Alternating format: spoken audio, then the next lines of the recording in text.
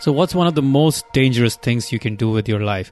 One of the most dangerous things you can do with your life is to live for a life of comfort, live for a life that will have no challenges.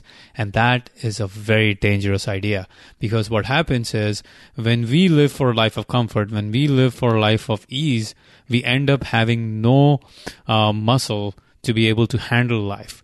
And Will Durant, the great historian, he said, a nation is born stoic but dies Epicurean.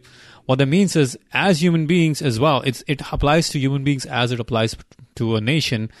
As human beings as well, if we handle life in a very stoic fashion, in the sense we do our work, we don't let our emotions change our actions, we don't let our emotions affect our judgment, then we will be able to move forward. But if we're living for the easy life, if we're living for the Epicurean life, then we are on the way down.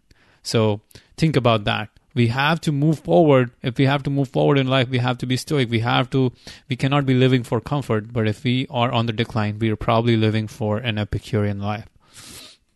And one of the most insidious beliefs that we have in life is that life must be easy. One of the most insidious and dangerous beliefs you can have, because that causes you so much suffering and so much distress, because every time life is hard, every time life is difficult, you begin to question everything, and you want to go back to having a life of comfort. But that, if you can banish this belief from your life, it will serve you tremendously.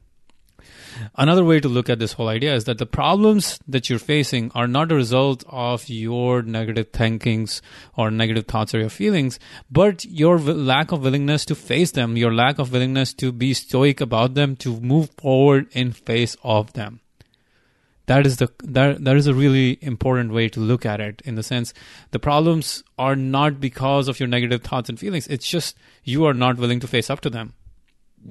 And once you face up to them, life becomes a much more interesting path forward. Now, another powerful idea that comes from the field of psychology is the idea of experiential avoidance. What that means is, as human beings, we are always attempting to avoid unwanted thoughts and feelings. So we avoid any action that will give us short-term discomfort, even though we know that the action might lead to long-term gains and long-term fulfillment. A really important idea to understand, and you will catch yourself throughout the day multiple times going through experiential avoidance.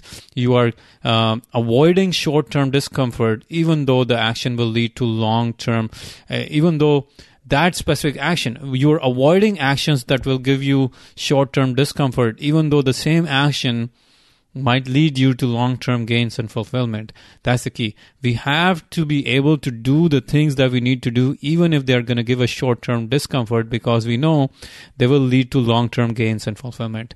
So experiential avoidance, you're probably doing it every day. Notice that in your life and begin to move your life away from it. So there we have it, The Upside of Your Dark Side by Todd Kashdan.